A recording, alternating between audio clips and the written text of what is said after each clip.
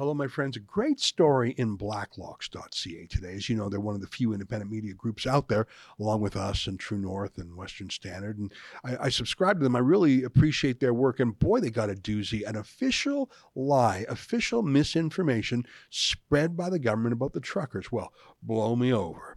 I'll take you through that. And we'll also have a great chat with our friend Sheila Gunn-Reid. That's coming up. But first, let me invite you to become a subscriber to Rebel News Plus. It's the video version of this podcast. The reason I'd like to encourage you to do so is because it's $8 a month, which is pretty cheap, if I may say, compared to other subscriptions. But, it really adds up for us. And that's how we pay our bills, because we do not take money from Trudeau, and it shows. Just go to rebelnewsplus.com. All right, here's today's show. You're listening to a Rebel News Podcast.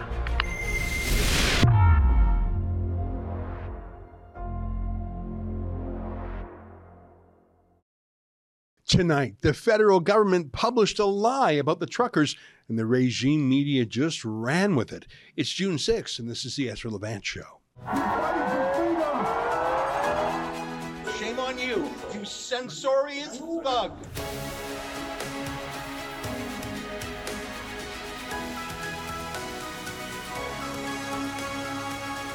It's June 6th, and before we go on, we have to remember what that day means. It's the anniversary of D-Day, the greatest invasion in history, when the Allies attacked the beaches of Normandy, France, sailing across the English Channel. It was the beginning of the end for the European front of the Second World War. It soon became a race who would go faster, who would reclaim territory faster. The Democratic Allies coming from Normandy, Canada, the United States, the UK, or the Red Army.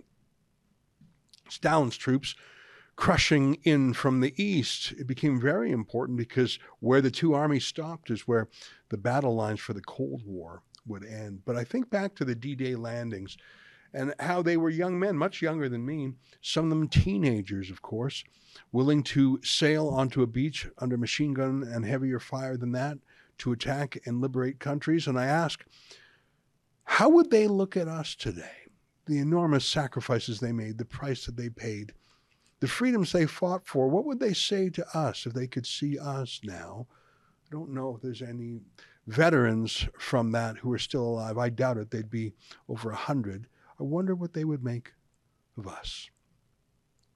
That's June 6th. Let me tell you a story that ran today in June 6th. I saw it in Blacklocks, which is one of the very few independent news outlets in Canada. Like us, they take no government money. This is the headline. It caught my eye. Government faked security bulletin. The Department of Public Safety issued a false security bulletin claiming it had confirmation Freedom Convoy protesters ransacked federal office buildings. Access to information records show, the story goes on, the Operations Center on the first day of Freedom Convoy protests outside Parliament Hill on January 28, 2022, issued the security bulletin at 3:54 p.m. Eastern. We have received confirmation that protesters have started to enter office buildings in the Ottawa downtown core and are allegedly causing damage, said the bulletin. As a result, Minto Place is going into weekend lockdown mode. All entrance doors will be locked, effective immediately. Oh, wow. So they've certainly taken that report seriously. But here's how Blacklocks explains it. There was no incident involving protesters in office buildings. The Public Safety Department yesterday would not account for the source of the disinformation. So Blacklocks actually called up Public Safety and they refused to say who made it up. Departmental records earlier released through the Public Order Emergency Commission disclosed that staff sought to discredit protesters as violent, even if allegations were untrue. Quote, some of their more extreme comments, i.e. calling for a January 6th style insurrection, are getting more coverage in the media, staff wrote in a January 24, 2022 text. There could be an opportunity to get in on this growing narrative of the truckers. To get in on it, eh? That's what it's about. It's not about the truth. It's let's get this narrative going. It goes on. Let me show you that memo. I got a copy of this Blacklocks access to information request. It's their research, but I was so interested in it, I took a look at the document myself. Look at document number 137. This is the memo that was circulated. Update. We have received confirmation that protesters have started to enter office buildings in the Ottawa downtown core and are allegedly causing damage. As a result, Minto Place is going into weekend lockdown mode. All entrance doors will be locked effective immediately. The situation is being closely monitored as we are getting updates from various sources and will provide further updates as events unfold. Signed, Harry Gill, CPA, CMA, Acting Deputy Assistant Commissioner and Agency Security Officer, Finance and Administration Branch, Canada Revenue Agency. Now, that was a pretty categorical statement by Harry Gill, now, wasn't it? It wasn't just an allegation or a rumor. The senior bureaucrat, Harry Gill, Deputy Acting Assistant Commissioner, whatever, he says that it was in fact confirmed. Various sources closely monitoring. Protesters are entering.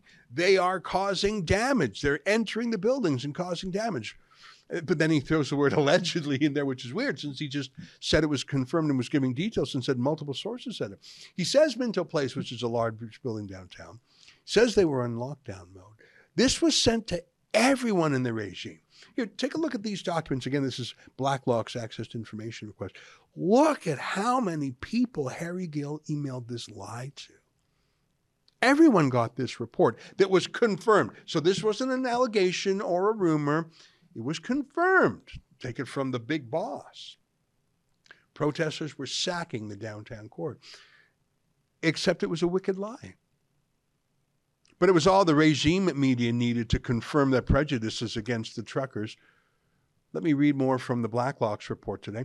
Records indicate several media corporations acted on advice that protesters were violent. The Canadian Parliamentary Press Gallery, in a February 1st, 2022 letter to the Commons Speaker, complained the demonstration was unsafe. Some of our members have been harassed by protesters of the truck convoy in the last few days, and we cannot afford to be left exposed without protection for hours outside the building, wrote Catherine Levesque of the National Post, then Press Gallery president.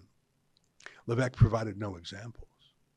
CBC TV assigned security guards to protect reporters assigned to cover the Freedom Convoy. Quote, at CBC, in order to go out, you need one-to-one security guards, reporter Judy Trin told the March 8, 2022 seminar at Carleton University. Your camera would have a security guard, and the reporter would have a security guard, and there weren't enough. Really? This was a real threat, said Trin. No Freedom Convoy demonstrator was ever charged with any misconduct involving a reporter. But they believe it in their hearts. Remember all the lies and the hoaxes? Remember the protesters were committing an arson in an apartment building? Total lie, total hoax. Now, that was a media lie. That was an activist lie. But this lie we're talking about today is from the heart of government, saying it was confirmed. That is pure disinformation. How many people to this day believe that lie? In fact, here's the crazy thing. The government phoned every landlord in the city and apparently told them that lie. Update number 2. All downtown landlords were contacted and buildings are on weekend mode or lockdown. In addition, many of them have put emergency plans in place and are ready to respond as necessary. The situation is being closely monitored as we are getting updates from various sources and will provide further updates as events unfold. I can imagine if you called a landlord from the government, hello, I'm a senior boss of the government.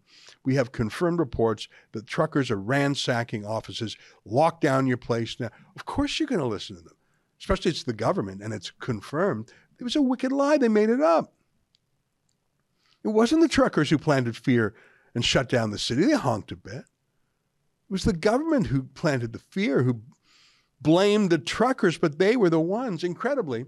There were some more sober-minded people in the regime and he said, no, that's just not happening. But Harry Gill never retracted his lie. They never phoned the landlords and said, hey, you know what, we scared you about that actually. Well, why would they? Why would they retract the lie?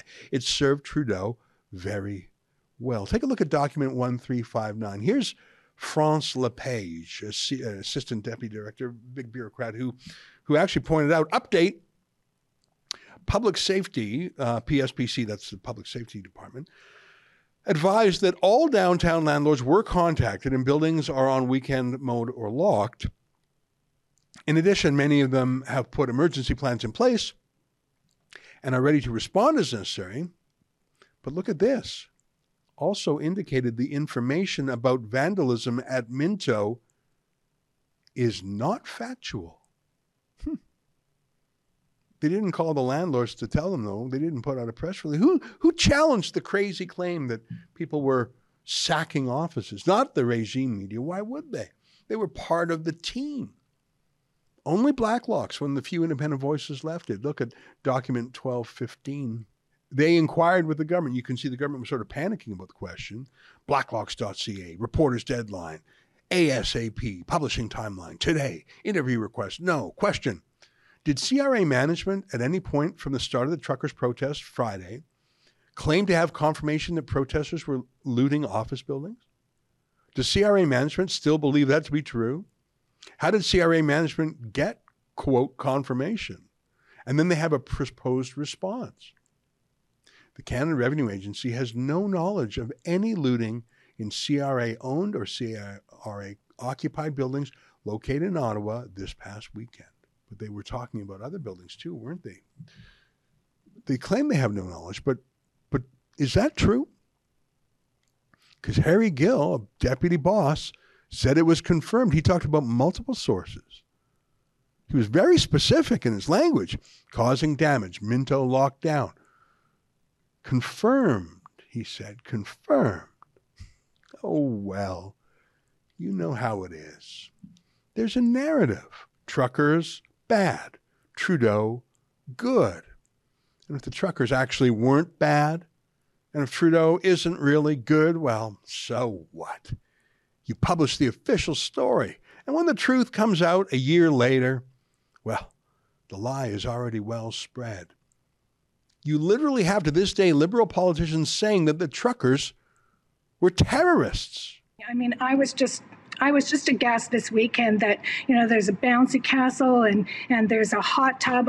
David, I wanted to go up there and poke that hot tub myself and let the water flow out of it and unplug that damn bouncy castle, because it's just a symbol of the frustration that's gone on for 19 days in the capital. So yes, we are making changes to do everything that we can do to end this illegal occupation of our city. This group is emboldened by the lack of enforcement by every level of government. They are terrorizing our residents, torturing them with incessant honking, threatening them and preventing them from leading their lives. People cannot go to work or open their businesses. They cannot sleep, walk, shop, go to medical appointments, or enjoy their neighborhood.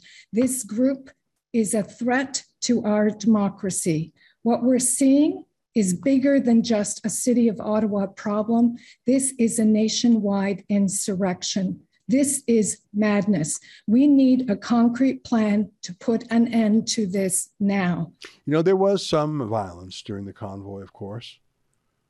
It was by Trudeau's cops. It was directed at another one of the independent journalists in this country, our own Alexa Lavoie. But the violence was not from the truckers. It was, well, you know.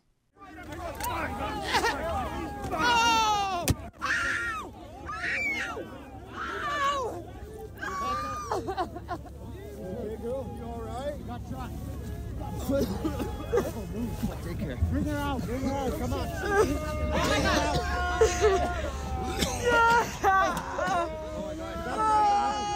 Yeah, real violence from the government, not fake violence smeared on the truckers. Stay with us for more.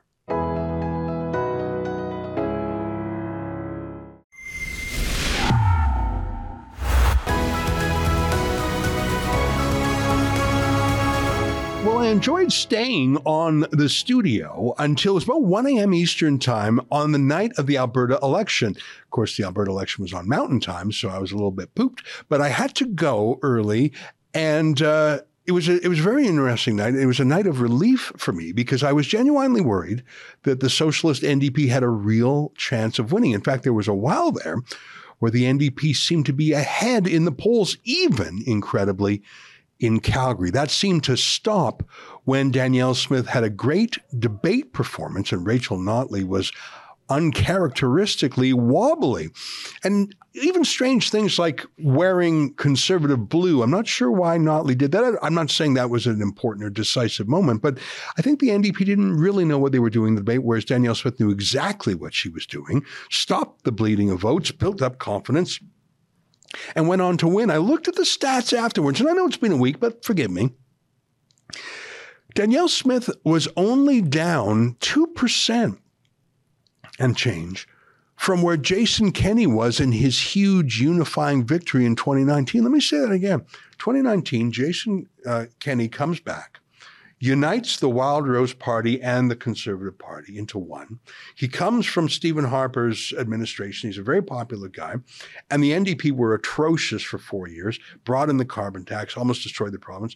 Kenney has a great success. Well, here we are 4 years later, and Danielle Smith was just a touch, just a fraction below that, despite the most abusive war room style, unfair critiques and propaganda I've ever seen by the CBC in Alberta. It was astonishing.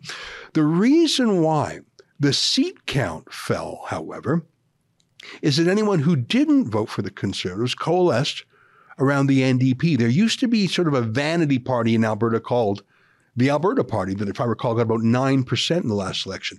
It got less than 1%. The Liberal Party of Alberta, seriously, Justin Trudeau's party, provincially, got less than 1%. The Green Party, less than 1%. The Independence parties, less than 1%. What I'm saying is, if you weren't for Danielle Smith, you were only for Rachel Notley's socialists. So it wasn't so much that Danielle Smith's support fell, but rather that Rachel Notley sopped up the anybody but conservative ABC vote. Alas, it was not enough for the socialists. Danielle Smith won. But a question immediately poses, and I'll bring in our next guest in a moment to talk about it. Would Jason Kenney have won had he remained as premier? And I mentioned that not just because it's an interesting academic exercise in alternative history, but because there was a moment there where I truly believe Jason Kenney was no longer a conservative. He was destroying the values that conservatives believe in: property rights, individual choice, freedom of religion, freedom of association, all the things that the lockdowns and the forced vaccines were taking away from us.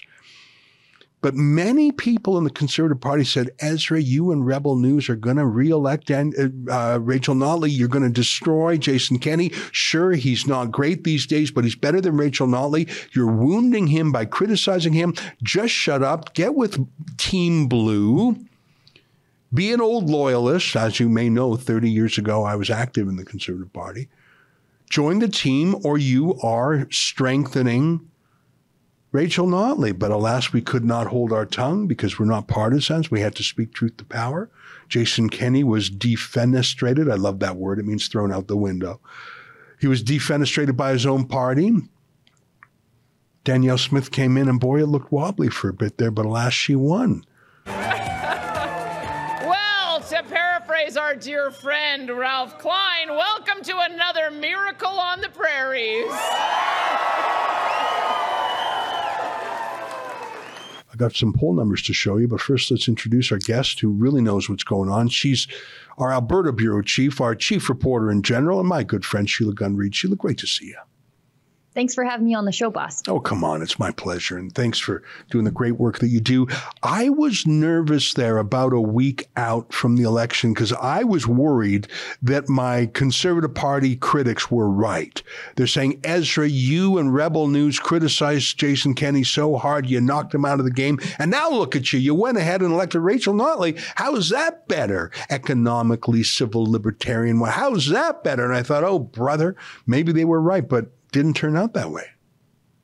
No, and I think Jason Kenney would have been the person who reelected Rachel Notley. And part of that has to do with Jason Kenney hanging on as long as he did before going to a leadership review, when it was becoming increasingly clear that he was wildly unpopular with the grassroots within the party. And he sort of ragged the puck on that leadership review, which left Danielle Smith with really not very much runway for people to get to know her. And if people had gotten to know her and she was able to implement some policies that didn't cause the sky to fall the way the media and the NDP said that they would, she would have that little bit of cushion where she wasn't this unknown quantity for a lot of people who are new to Alberta or skeptical of her past floor crossing or some of her, more wilder musings while she was on radio. Jason Kenney didn't leave her that cushion. And so she basically became premier, had a little bit of time to get out of the pandemic and go straight to re-election. So I think if there were some sort of catastrophe a week ago, the blame probably would have rested squarely on Jason Kenney's shoulders. Yeah, and of course, our job is to speak honestly and give our opinions. That's our role. It's our role to report the facts, give our honest opinions, express our values, and give our viewers the other side of the story. I mean, my God, if all they consumed was the CBC, they'd be full of Trudeaupian propaganda. So it wouldn't be, quote, our fault anyways. We're not candidates. I'm not even a voter out there. I'm out here in the big smoke these days. But you're so right. The events that happened were caused by the actors. In the main case, Jason Kenney. We are observers, and we're not going to be blind to what the actors are doing. Jason Kenney was acting a lot like Justin Trudeau. But you know what? We've got some proof of it. And Sheila, this is what I want to talk about, because in my bones, I think Jason Kenney would have lost because he wouldn't have picked up any voters in Edmonton. That would have gone all NDP. I think he would have held most of the rural parts, if not all. But I think there were ridings in Calgary that people were just a lot of people. I think a lot of true blue conservatives and Christian conservatives and leave me alone privacy conservative libertarians, just they would not stomach voting for him. But here's a study by a company called Research Co. And their pollster, Mario Canseco, he's been polling for decades, and I think he's pretty good, and I think he's pretty fair-minded. I think he's based in Vancouver, so maybe he doesn't have a lot of personal knowledge about Alberta, and there's one way that shows here. But he published his poll, and he asked conservative voters, would you have voted for Jason Kenney had he been the leader? And the number plunges, especially in Calgary and most pointedly in the rural parts. They hated him, Sheila. Mm-hmm. But here's the thing, and I'm just going to spit this on that. I'd love your reaction. You take 30% off the conservative vote in some really rock-ribbed right-wing ridings in rural Alberta, you're still going to win for the UCP. They will never vote for NDP, just never. But if you look in Calgary, which was sort of iffy, if there were about 5 or 6 ridings in Calgary and one in Lethbridge, that Danielle Smith won by just a few percent. If you look at the closest ridings in Calgary and Lethbridge, I take Mario Canseco's poll and you chop 5-10% off the UCP vote because people are so mad at Jason Kenney, all of a sudden, there is no majority for the UCP. And remember, there's one independent candidate now. It would at best be a tie and more likely a Notley win.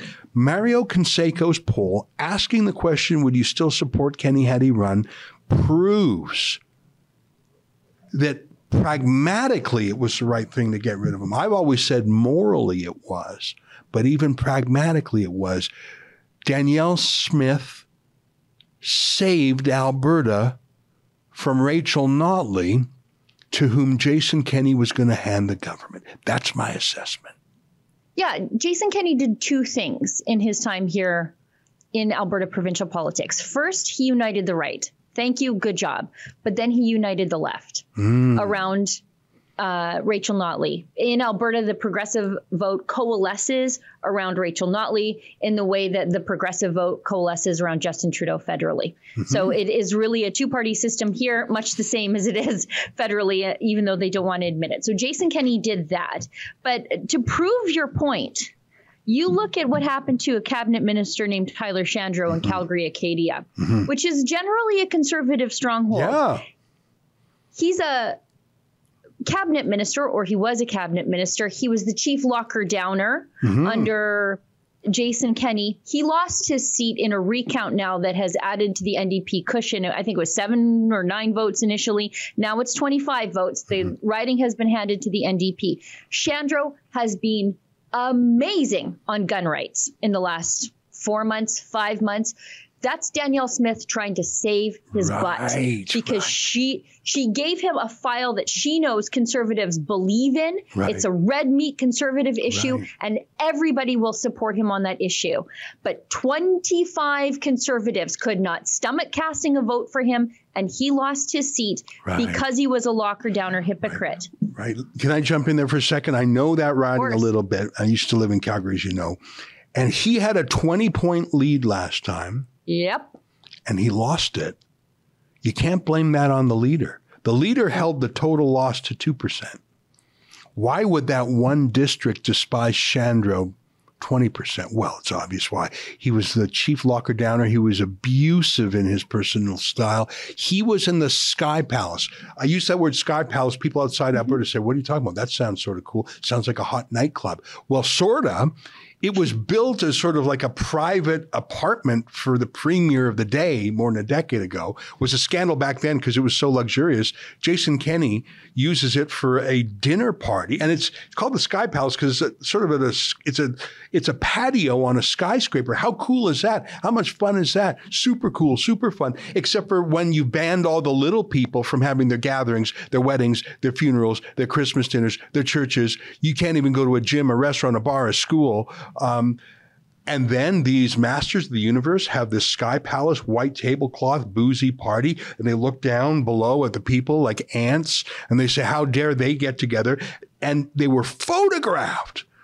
And Tyler Shandro was in the photograph, and Jason Kenney was in the photograph, and all the honchos were in the photograph. That you can't undo that. Once you see that, you can't unsee that. And it changes the character of the entire lockdown from something, hey, let's all pull together. We're all in this together, to no. This is about me controlling you and having different rules for myself. And it was so gross. And you cannot get rid of that. Tyler Shandro was a vestige. He was the most prominent locker downer, and he had to go. And I know Danielle Smith stood by him. Maybe that was the right thing to do, just to hold that party together. Sorry, go ahead, Sheila. No, I'm saying she tried to save him by giving him the gun rights file. Really, that was her attempt to redeem him from the things that he had done previously, to rebrand him as a Smith conservative instead of a Kenney conservative. And I think Calgary Acadia would have gone UCP if there was a different person in that riding. Yes, you're so right. And the fact that he lost 20 points, but Smith held the total loss to 2 points, shows that Shandro was the problem. That's what was weird, is Kenney was kicked out, but all the other leadership candidates were part of the Kenney regime, obviously, because they were all MLAs or cabinet ministers. Sorry, 1 or 2 of them had expressed some contrariness. Let me correct myself. Drew Barnes, if I'm not mistaken. Yeah, that's right. So I correct myself. 1 or 2 were dissidents. But Danielle Smith was most clearly the outsider. And she was resented she won. Anyways, I'm pleased to say that Alberta will live to fight another day. And people say, oh, come on, stop being so dramatic. When you say Alberta will be gone forever, Alberta would still be there. The mountains would still be there. The buildings would still be there. The people would still be there. Yes, but it would be deracinated. It would be like Detroit 2023 versus Detroit 1923. And places change. Great empires rise and fall. Why should Alberta forever be the freest, most prosperous place? Why? It's not destined to be. It's a series of choices. And, you know, it's ironic because in a way, Danielle Smith installed Rachel Notley 8 years ago. I won't get into the details of it, but in a scandalous move, when she was leader of the opposition back then, on the eve of an election, she cut a secret deal with the PC party to basically merge and take away the opposition and say to the public, oh, no, we're all in agreement. You really don't need to vote because we all agree. The public was so outraged by that anti-democratic move, they put Rachel Notley, and they were so disgusted by Danielle Smith and the PC party today. So in a way, Danielle Smith sentenced Alberta to 4 years of Notley socialism. But then perhaps it's a redemption story, Sheila. That same person who sentenced Alberta to 4 years, gave Alberta a reprieve and saved it from 4 more years. There's something almost like a Greek tragedy here, but maybe in reverse, that Danielle Smith redeemed herself, redeemed the province, saved it, made up for it, and saved Alberta not only from Notley, but from Kenney, who would have handed it to Notley. It's very interesting. I look forward to following it. I look forward to her getting her sea legs under her. Now, you're right. Jason Kenney didn't even meet with her to be a transition. Normally a president hands the baton to a successor. Jason Kenney was in a pout. He was in a snit. And everyone on his team got that message. I'm so glad she won. Your predecessor, did you get? He promised to have an orderly transition, as he called it, with you. Did you have a chance to talk to the former premier? Did you get that orderly transition? I did not. I reached out to him, and he did. He has not accepted my invitation for a meeting. Me too, and I think my fellow Canadians should be glad that she won too, because Danielle Smith is really sort of Canada's Ron DeSantis in that she is sometimes the first to go out on freedom-minded issues, although our friends in Saskatchewan are quietly leading the way. They're a little bit more quieter than us. That's how they do things in Saskatchewan. But, she's leading the issue on appointing our own chief firearms officer, fighting with the feds on energy issues, on net zero issues, on gun rights, on a whole host of issues. And the other provinces then have the bravery to say us too. Yukon says us too. And Saskatchewan says us too. And then Manitoba says us too. And then the Maritime provinces also agree. So she tends to be a leader on these freedom-minded issues. So the freer Alberta is, and the better that Danielle Smith does in leading our province, I think the freer Canada will be at the end of the day. And while it was close this time, I think like Ron DeSantis, who won basically by a statistical rounding error in his first election and then blew it out 4 years later. I think if Danielle Smith now is able to shake off the shackles of Jason Kenney, rebrand that party as something her own, get rid of the Kenney stigma, and start making some changes fast so she can teach those chicken littles in the media that the sky is not going to fall and everything's going to be fine, I think we will see Calgary return to confidence in the UCP. Yeah. You're right. And I don't know if Edmonton can be turned around. Maybe it's like the California of Canada. Maybe it's just so far gone. I don't know. Well, I mean, listen, there's a lot of good people. There's a great city. It's the blue collar capital of the oil patch. It's the gateway to the north. It really is. It's the doorway to Fort Mac and the oil sands. I have some fondness. I went to school there for 4 years and, there's a rivalry between Calgary and Edmonton, but you have to love Edmonton too. And I don't know if that's a problem that can be solved for Danielle Smith. You don't want that part of the province to feel perennially marginalized or left out. It is the heart of government and civil service bureaucrats, institutions like the university, and maybe there's something inherently left-wing about the place. But anyhow, Alberta has a reprieve. I'm happy about it. And I believe that Rebel News had a positive role to play the whole time. I believe we were candid, honest, ethical critics of Jason Kenney in good faith.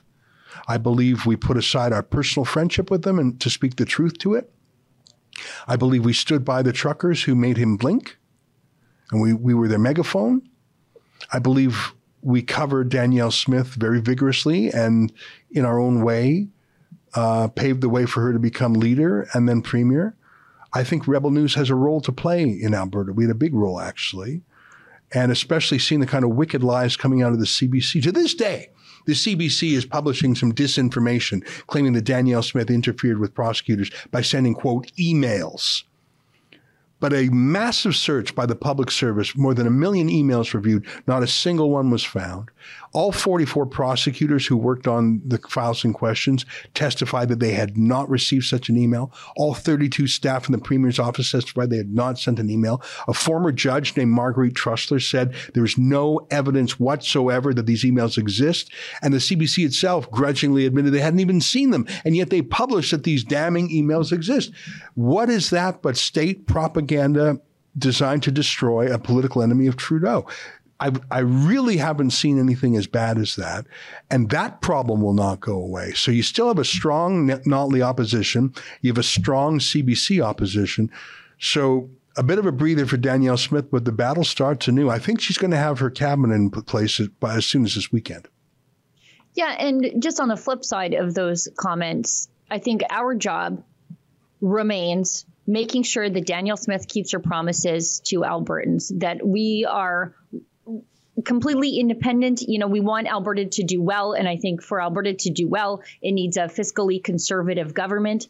But at the same time, all the forces of the universe are currently acting on Danielle Smith to pull her to the left. Right. The mainstream media, the opposition, the federal government, the public sector, the judicial system, all those things are working to pull her to the left. We need to be on the right, pulling her back in the right direction. You're exactly right. And that is why our criticism of Jason Kenney hit home, because people knew that we liked him, that we were friends with him, that we were supporters of him.